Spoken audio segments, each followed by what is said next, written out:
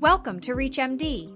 This medical industry feature titled, All Elevations Are True Elevations with High Sensitivity Troponin T, is sponsored by Roche Diagnostics. Here's your host, Dr. Jennifer Caudle.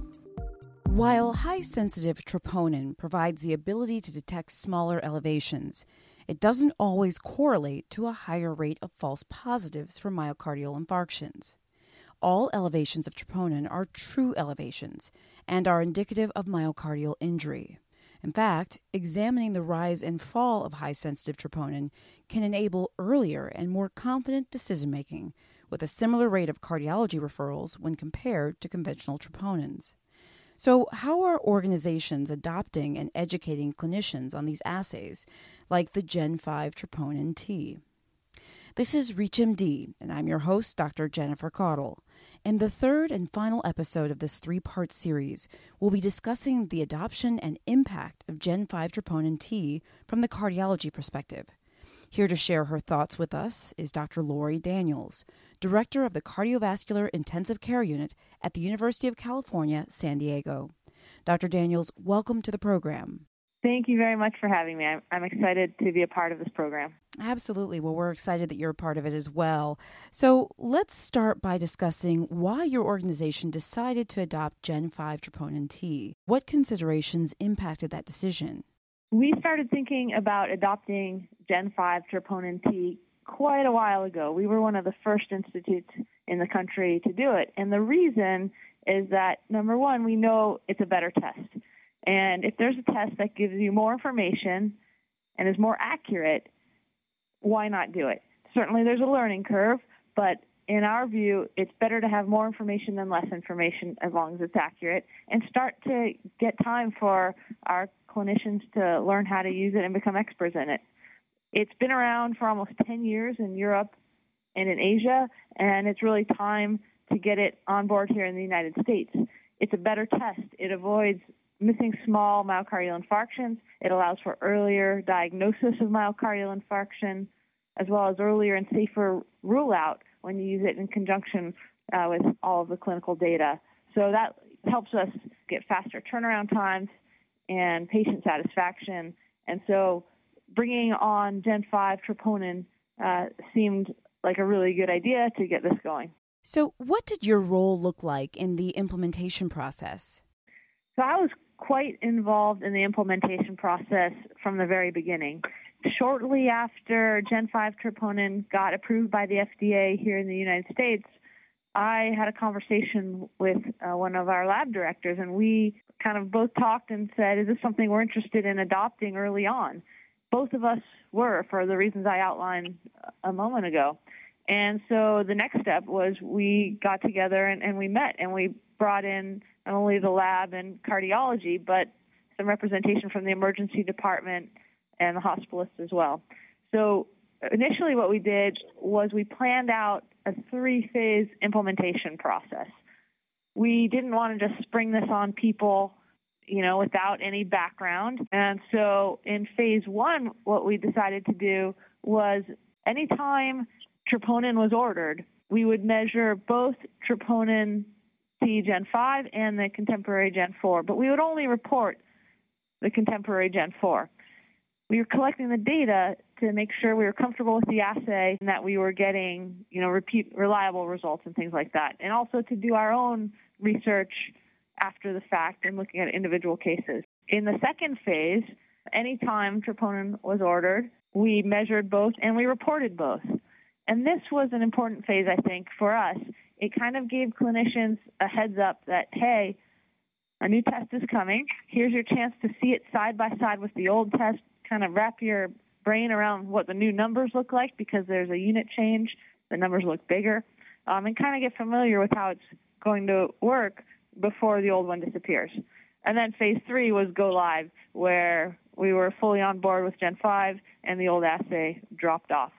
So having these 3 phases, I think, helped with the education process, helped with our quality control, and helped us understand, what some of the differences were and reassure us. Also, there was a big component of education prior to implementation. We wanted to educate, not just cardiology, as I mentioned, and not just the emergency department, but nurses, house staff, internists, everyone who's going to be using this. We tried to give an opportunity via grand rounds and noon conferences and things like that, as well as emails and handouts. And developing a protocol was part of that process as well. Excellent. And if you can just talk a little bit more about Go Live, what was your involvement at Go Live? Yeah, so I'm kind of known around the hospital as the point person on the clinical side for biomarkers, especially within cardiology and internal medicine and within the emergency department. So I made it quite clear that when we went live, if anyone had questions or concerns, they could page me. I asked them if there were cases that they found that they were uncomfortable with or that didn't make sense, to collect them and let's go over them together. And so, it actually helped me gather a bunch of interesting cases and help with the educational component, so that when I go on and give talks and things like that, I have examples to show, like, here's how you use it, here's how it helps, here's what you need to be aware of. One funny call I got from one of our cardiology fellows, because I was keeping a close eye on if they were getting way more consults than they used to. And only one fellow noted that to me, and he even said it was really only for the first week. But one of the calls he got during that first week was for someone where the emergency department physician called him and said, yeah, normally I wouldn't call a cardiology consult on this, but I've never seen a troponin value this high. And the value was like in the normal range, but it was like 20. So that was also obviously a failure in the education process that we were able to laugh about later, but those calls disappeared quickly. Overall, would you say the adoption of Gen 5 Troponin T impacted your practice as a cardiologist, Dr. Daniels? And if so, how? So one of the big concerns here around the country and even locally is concern from cardiologists before adopting Gen 5 troponin. Cardiologists were concerned that this was going to lead to way more consults, way more calls from the emergency department in the middle of the night. That's the big fear, right? Because as the test gets more sensitive, they're worried that they're going to start seeing these elevations that may or may not be clinically meaningful. So that worry was there beforehand. I have to say, overall, I don't think this has impacted my practice negatively at all. I think there was a learning curve early on, and I've heard anecdotal stories from my colleagues of a few consults that they got that they probably wouldn't have gotten otherwise, but I think the big answer is that it hasn't changed things very much. We were using the 4th generation troponin prior to this, which is quite sensitive in and of itself, but anyone using a contemporary troponin assay right now who hasn't switched yet, these contemporary assays already were dealing with issues where troponins are elevated and it's not due to an acute thrombotic event. We're already dealing with that. We already know, and our colleagues already know, that there's such a thing as type 2 or demand MIs, and not every troponin elevation, is a cath lab emergency. This is not a new concept to us, even with the contemporary assays. So it's not like people don't know how to deal with elevations. The clinical picture is always important, and I found that as a cardiologist, it hasn't negatively affected my practice beyond the first week where we were, trying to train everyone and get people on board. I think in the positive respect, we're having many less patients waiting overnight to get rule outs. We're able to rule people out in several hours instead of 6, 12, 18 hours. So patients definitely like that better. The emergency department loves that better. And we have some preliminary data that we may even be getting less of those consults now because our rule-out protocol, there's such reassurance when someone has undetectable high sensitivity or Gen 5 troponin T. The emergency department often now feels comfortable sending some of those patients out without waiting for cardiology or without having to get a stress test on everyone in the right clinical scenario. So I think it's given other folks confidence in the rule-outs. It's made it quicker. And in general, I have to say it's been a positive experience. For those of you who are just joining us, this is ReachMD. I'm your host, Dr. Jennifer Caudle, and today I'm speaking with Dr. Lori Daniels about high-sensitive troponin T. So, Dr. Daniels, we spoke a bit earlier about the adoption of this assay at the University of California, San Diego, but now let's transition to its impact post-implementation. what would you consider to be the biggest benefit of adopting Gen 5 Troponin T? Yeah, for sure. I think the biggest benefit of adopting the Gen 5 troponin is the quicker triage times. So previously we used the contemporary fourth-generation troponin T assay, and our standard protocol at that point was to get a baseline troponin and repeat it in about 6 hours. Sometimes you'd have to repeat another one after that. We're cutting that time down substantially now. So we're getting much quicker triage times. And additionally, we're getting more certainty with the lower risk patients. It's way more reassuring to get a value that's undetectable when it's a high sensitivity assay compared to when it's a contemporary assay.